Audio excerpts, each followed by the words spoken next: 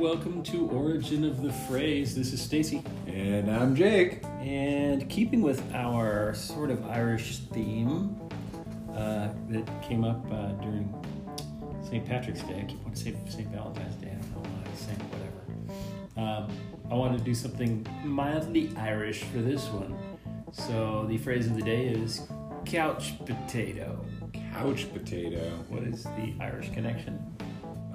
Irish people are lazy drunks that sit on the couch all day. No, it's potato. Now I have to issue an Their apology. bodies are shaped like potatoes. Just add that to my list of apologies.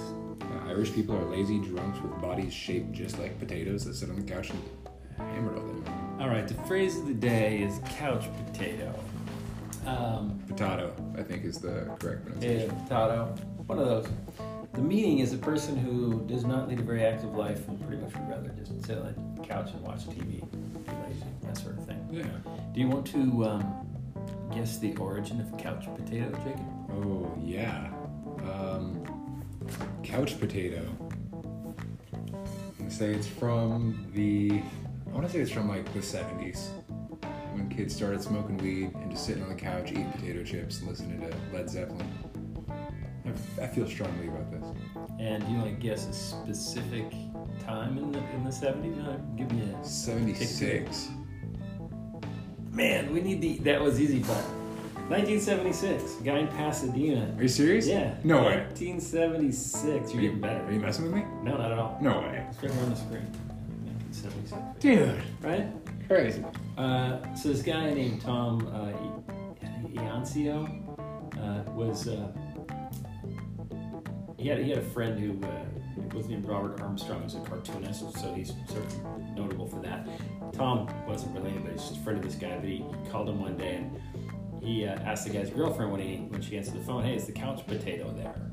And Tom thought it was such a funny thing to say because it was sort of a play on boob tube. You know, the TV is the boob tube. Okay, yeah. You know, so tuber, potato's a tuber. Okay. So he's like, "Oh, that's clever."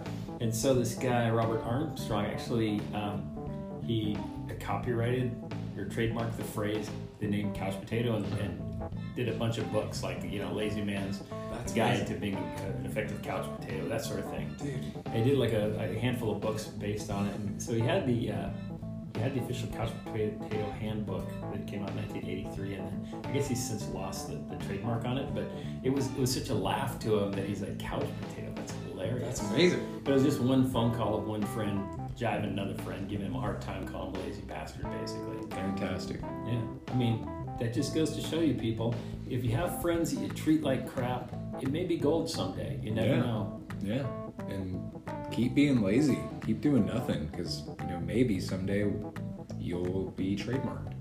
Want to use it in a sentence? John is a lazy couch potato.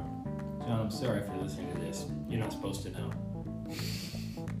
Well, I'm glad you guys are all listening, and I assume that you are because you're all couch potatoes. And I'm sorry to the Irish again. Oh yeah. It's not my fault.